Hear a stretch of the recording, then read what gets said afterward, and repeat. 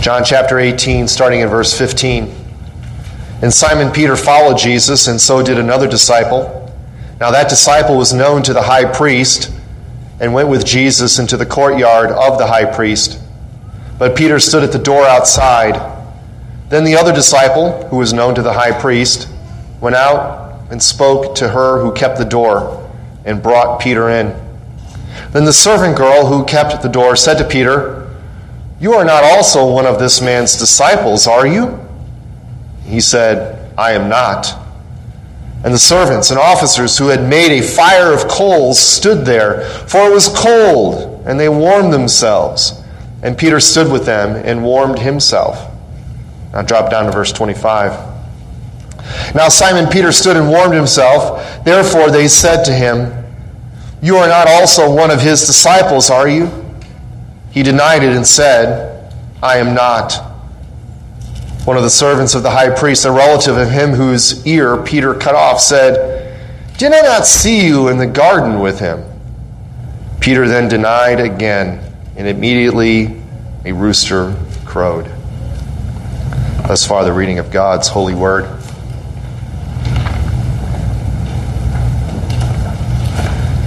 So this text chronicles for us the denial of Peter's denial of the Lord, and it got me thinking of famous denials. As I thought of famous betrayals, I thought of famous denials. And the two that come to mind are presidential denials. Okay, so going back in our history of U.S. presidents, the first one that comes to my mind, of course, was Richard M. Nixon, who got busted in Watergate, and he was famous for denying his implications in the Watergate scandal by saying, "I am not a criminal." Right? "I am not a criminal." He denied his part in the Watergate scandal. Of course, the other one that comes to mind is good old Bill Clinton, who got busted in the White House doing something else that was not recording your political enemies, and I won't go into the details. You can look it up. Perhaps it's in your history courses.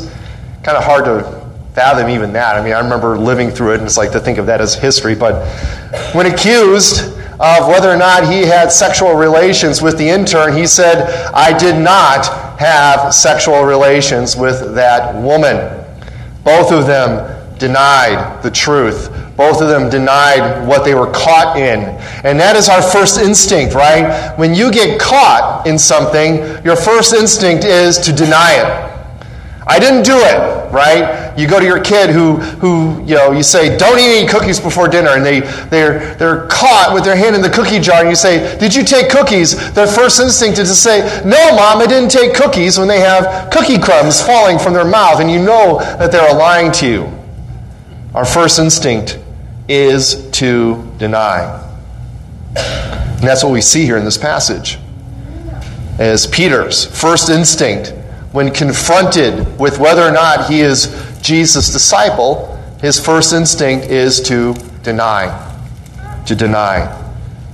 We're going to see brave Peter, bold Peter here fold under pressure. That's a sad story. It is a sad story.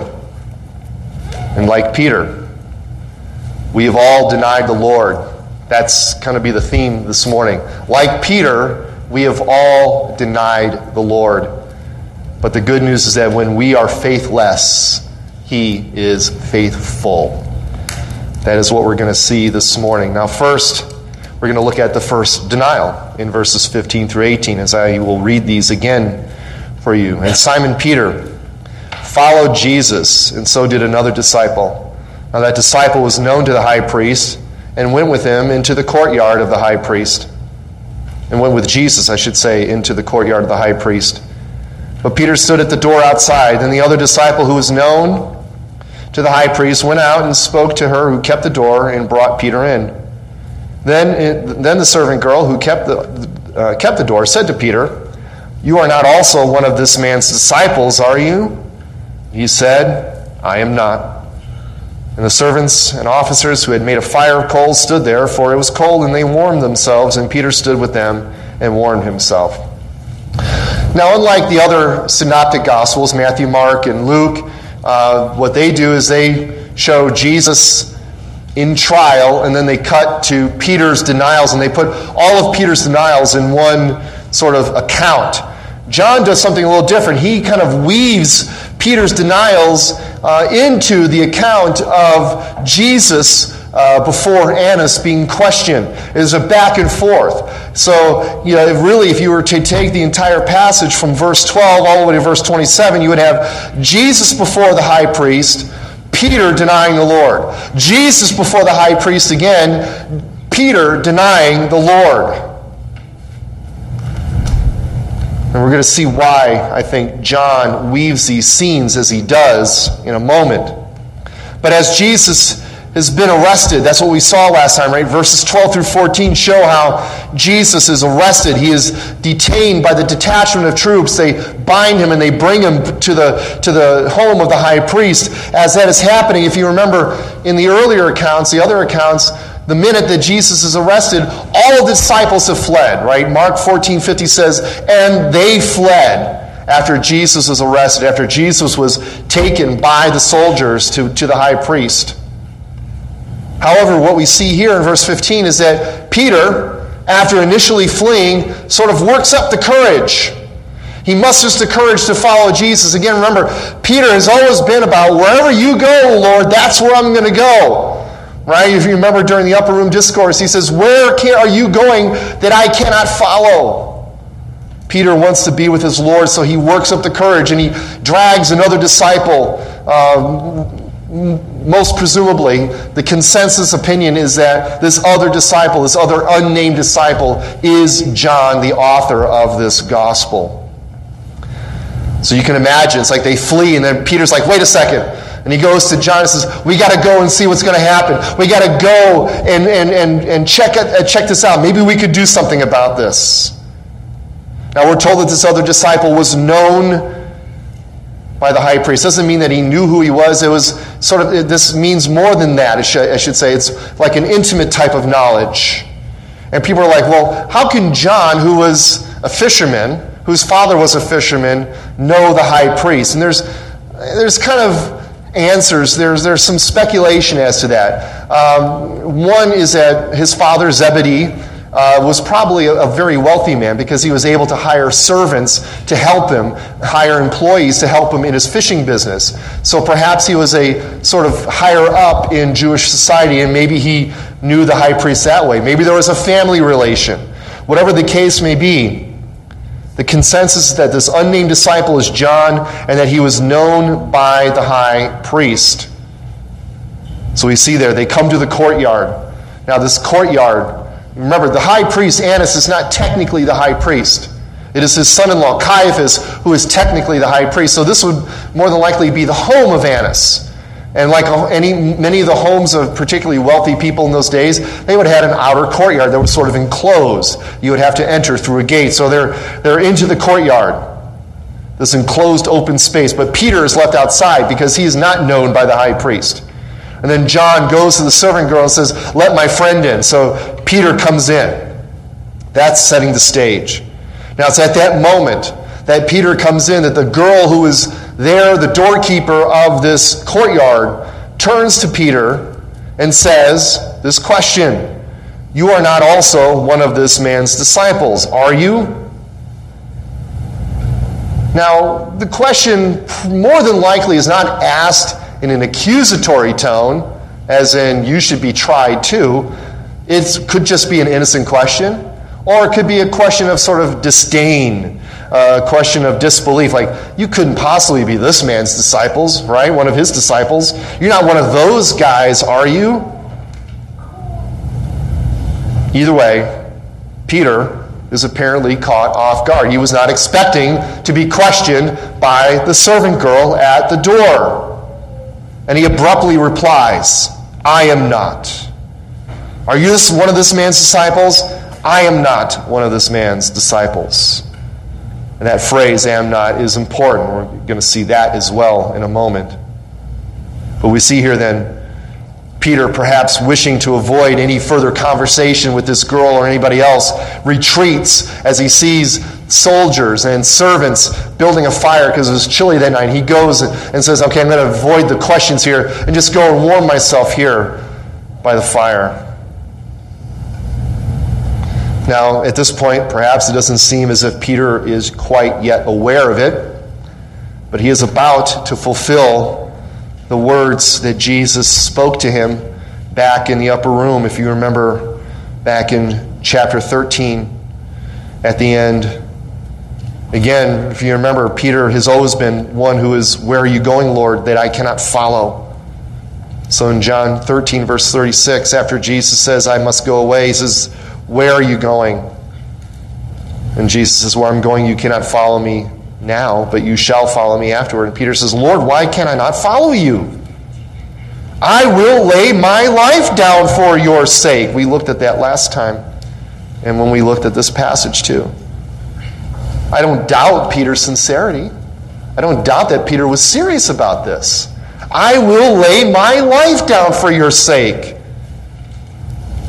And Jesus answers, you can almost feel the mild rebuke. Will you lay your life down for my sake? Will you really, Peter, lay your life down for my sake?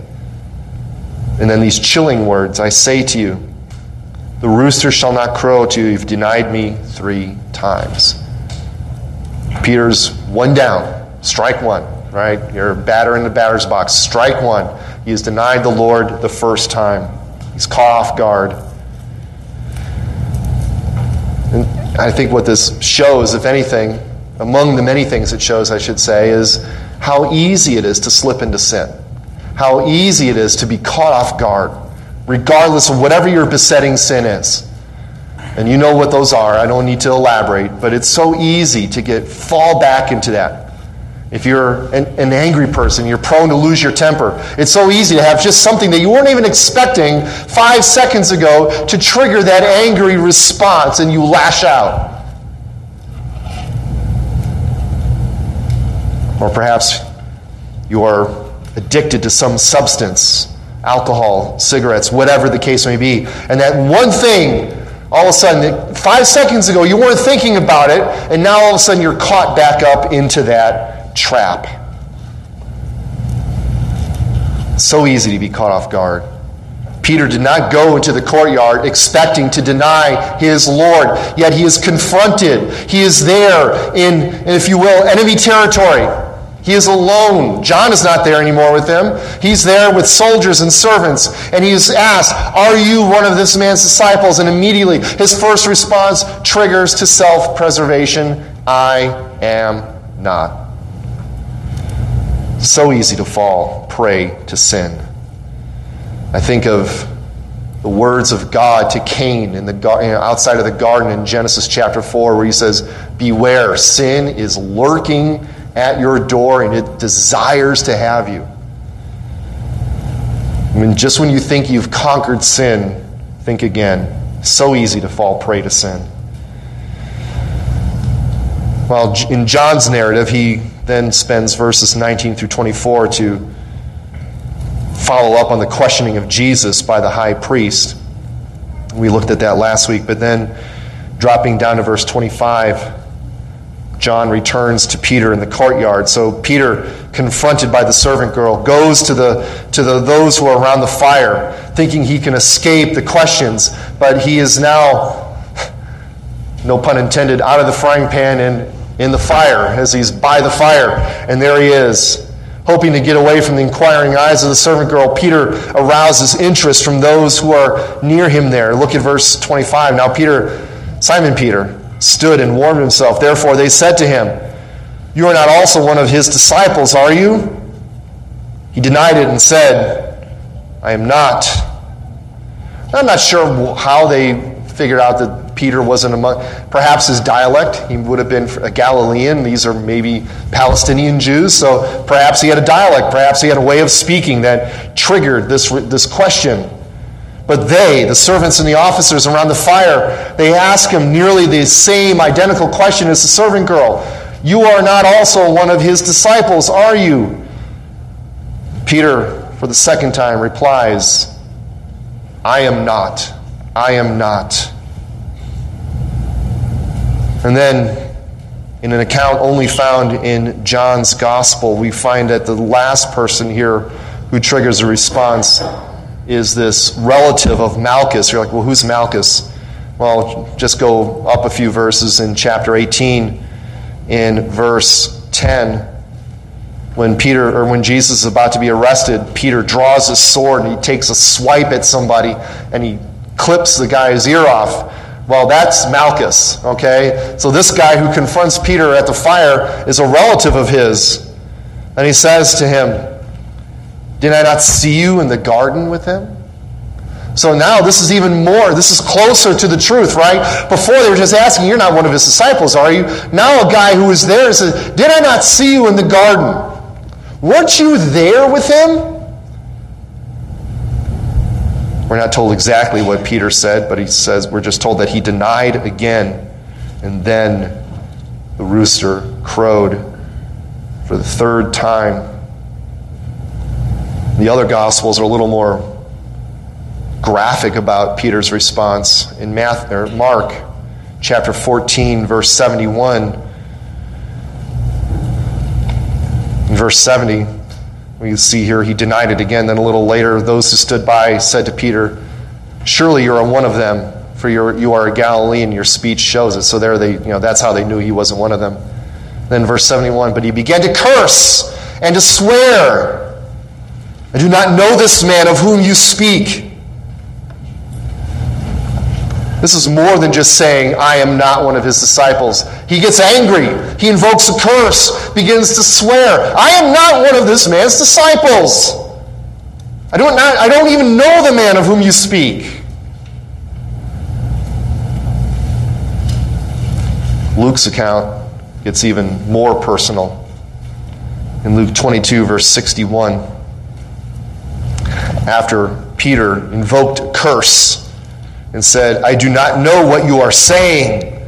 And immediately while he was speaking, the rooster crowed, verse 61, and the Lord turned and looked at Peter.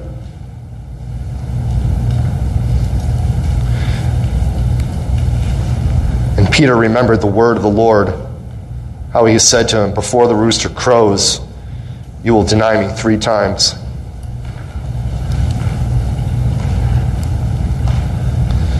I don't think it was an accusatory look.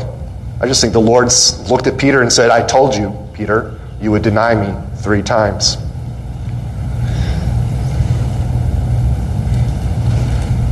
Why would Peter deny his Lord? How could Peter deny his Lord?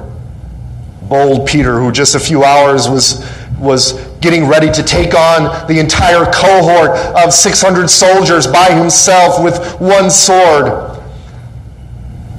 Peter, who earlier claimed that he would never deny his Lord, even though the others would. Peter, who said, I would die for you, Lord, rather than deny you. Peter, who was the leader of the 12. How could he deny his Lord? Why would he deny his Lord? Well, temptation, spiritual warfare. He is alone. He's by himself. Jesus is not at his side. And when he denied his Lord and he heard the rooster crow and he remembered, all the Gospels tell us that Peter fled and wept bitterly.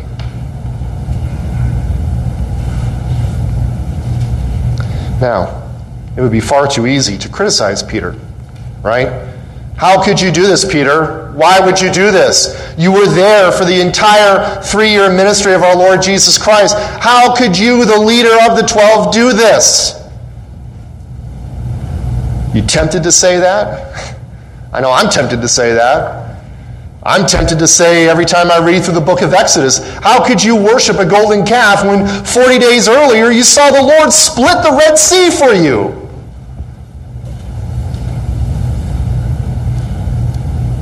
And then I remember, you got to turn the mirror back on yourself, right? Whenever you're tempted to say, how could this man do that? When you see something in the Bible, turn the mirror on yourself. We all fall victim to the same failings, right? We all fall victim to sin. It may not be that particular sin, maybe it's another one. And where you may be weak, I could be strong, and vice versa. Where I'm weak in something, you might be strong. So you may not be able to understand my particular failings in a particular sin, but we all fail. We all fall. Peter is no different than us. We are Peter. Peter is us. Now, several points can be made about this. First, the reason I believe John weaves these narratives as he does, showing Jesus and then Peter, then Jesus and then Peter, is to show the contrast. Right? What did Jesus say earlier when they asked, when the soldiers came and they came to arrest Jesus, and Jesus said, "Whom do you seek?" And they said, "We seek Jesus of Nazareth." What did Jesus say? "I am." Where Jesus says, "I am," what does Peter say? "I am not." Are you one of this man's disciples? "I am not." Where Jesus says, "I am," Peter says, "I am not." Second thing we could take away from this, Peter was bold, right? Peter in the garden with Jesus next to him was willing to take on the entire Roman army, if you will. Draws a sword and begins taking swipes at people. He was bold when he had Jesus next to him. Peter was able to walk on water when he was fixing his eyes on the Lord, and the Lord said, "Come on out on the water. The water's fine, Peter." But he succumbed to fear when he was alone in the courtyard. Jesus is not there. Jesus is being questioned. Jesus is being unjustly treated. Jesus is being struck in the face by the Roman soldiers and by the servants of the high priest, while Peter is alone in the courtyard denying his Lord. There's no Lone Ranger Christianity, beloved.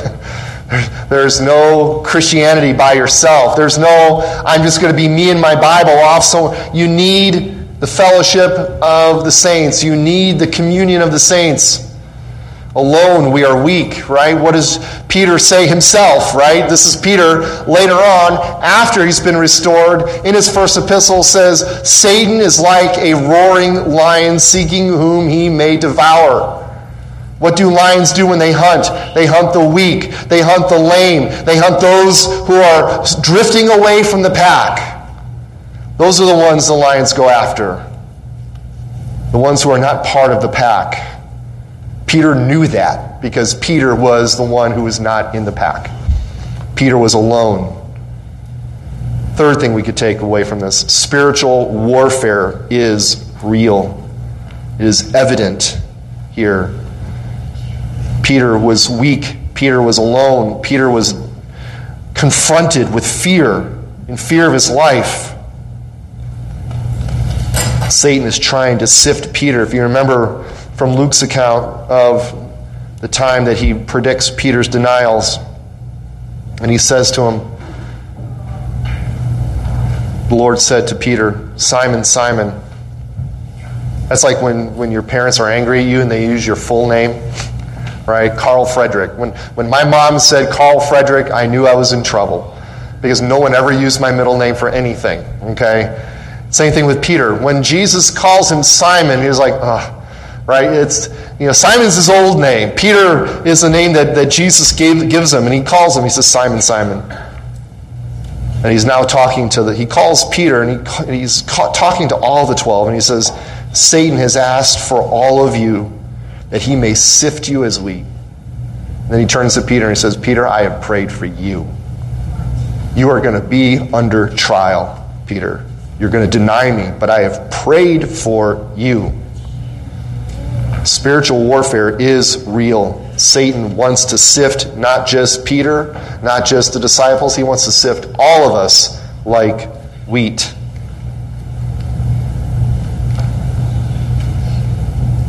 Now, if Peter's eternal soul was dependent on his ability to stand firm under the trial, he would fail miserably. That's what we see in our passage. Peter, in his own strength, what does he do? He denies his Lord, not once, not twice, but 3 strikes, and he was out. And we are no different than Peter. Again, we are no different from Peter. That's what we need to take from this. We may talk a good game, but in the heat of the moment, we will fail and fail spectacularly. And if you didn't fail, and if you don't fail, it was because the Holy Spirit gave you strength and courage to stand firm. I may have referenced this last week, but when when Jesus sends out the 12 in Matthew's Gospel, Matthew chapter 10, he sends out the 12, and they're going to go and evangelize throughout the land of Israel. But then he talks, he seems to shift his time focus, because he seems to be talking now about those who will come after the disciples in verses 16 and following, because he mentions things that the 12, when they were going about from town to town in Israel, did not face. But he says in chapter 10, verse 19 of Matthew's Gospel, "But when they deliver you up, do not worry about how or what you should speak, for it will be given to you in that hour what you should speak. For it is not you who speak, but the Spirit of your Father who speaks in you." We fail spectacularly, but the Spirit of God strengthens us in those times of testing and trial so that we can stand firm. If it was up to us, we would fail, but because God gives us the Spirit, we will succeed. If you will, please turn in your Bibles to 2 Timothy. 2 Timothy chapter 2.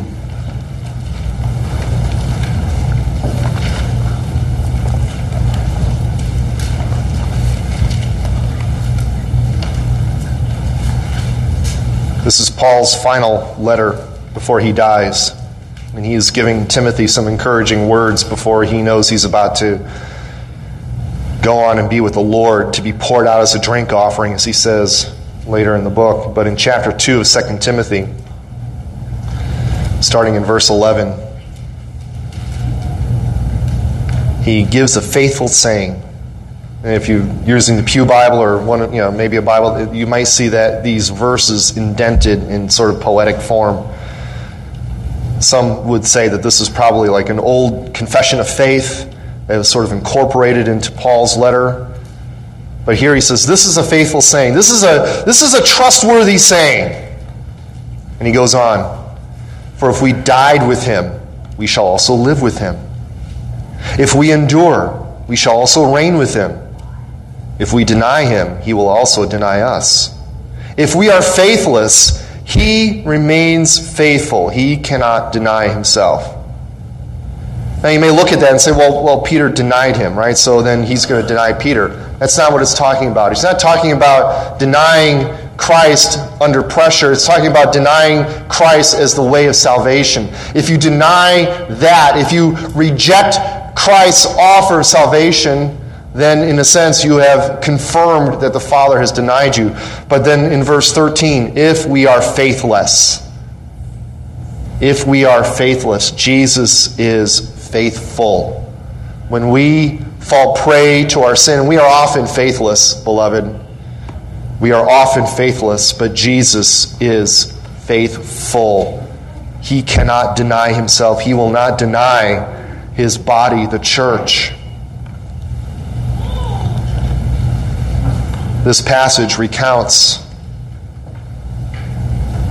Peter's greatest failure as he denies the Lord in the heat of the moment and fulfills Jesus' earlier prediction. You will deny me, Peter. You will not die for me. You will deny me. As I've been saying, we are all Peter. We have all at some point in our lives denied the Lord Jesus Christ. Our spirits, like Peter's, may have been willing, but our flesh, in the heat of the moment, becomes weak. But take this to heart. Again, when we say, I am not, what is Jesus saying? I am. I am. When we are faithless, he is faithful. And beloved, the good news in this is that this is not the last word on Peter. Peter turns away and weeps bitterly over the fact that he denied the Lord Jesus Christ. But If you will please turn to John chapter 21 at the end, starting in verse 15. This is some days after the resurrection, and Peter has been waiting and waiting, and he says, let's just go fishing, guys. Let's just do what we know to do. Just go fishing. And all the others are like, let's go fishing. I'm sure you guys, many of you guys here are kind of, let's go fishing, right? Let's just do what we know to do. They go fishing. And then they don't pick up anything. And then Jesus appears to them on the shore and says, throw your net over here. And they catch this huge catch of fish. And that triggers a thought in Peter's mind. It's like, I remember this story. Peter's like, I remember when the Lord did this earlier. And he runs out to see Jesus. And in verse 15 of chapter 21, when they had eaten breakfast, Jesus says to Simon Peter,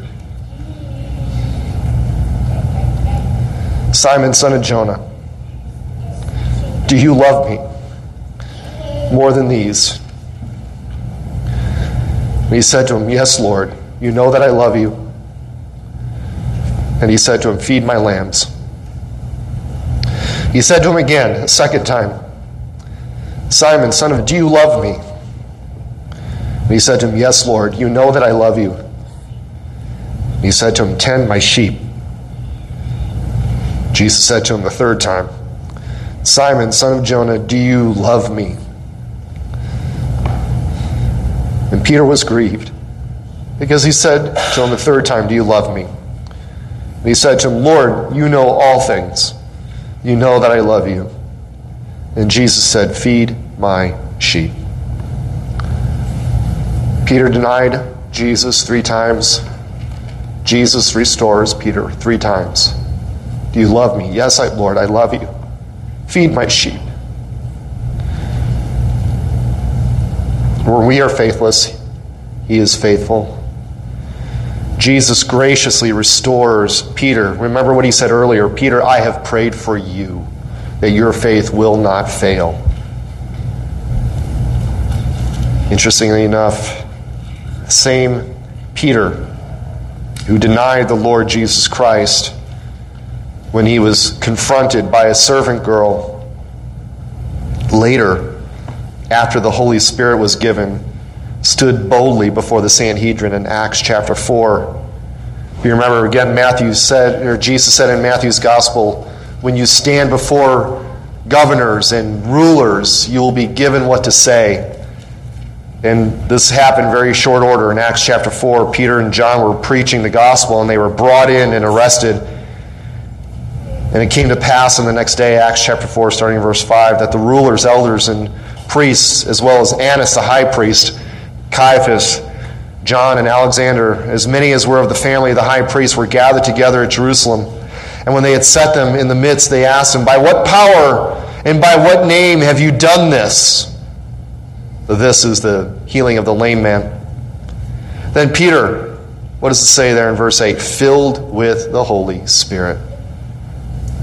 He's no longer frightened anymore. He's got the Holy Spirit to encourage him and strengthen him. He said to the rulers of his people, elders of Israel, if we this day are judged for a good deed done to the helpless man, by what means has he been made well? Let it be known to you and to all the people of Israel that by the name of Jesus Christ of Nazareth, whom you crucified, whom God raised from the dead, by him this man stands here before you whole.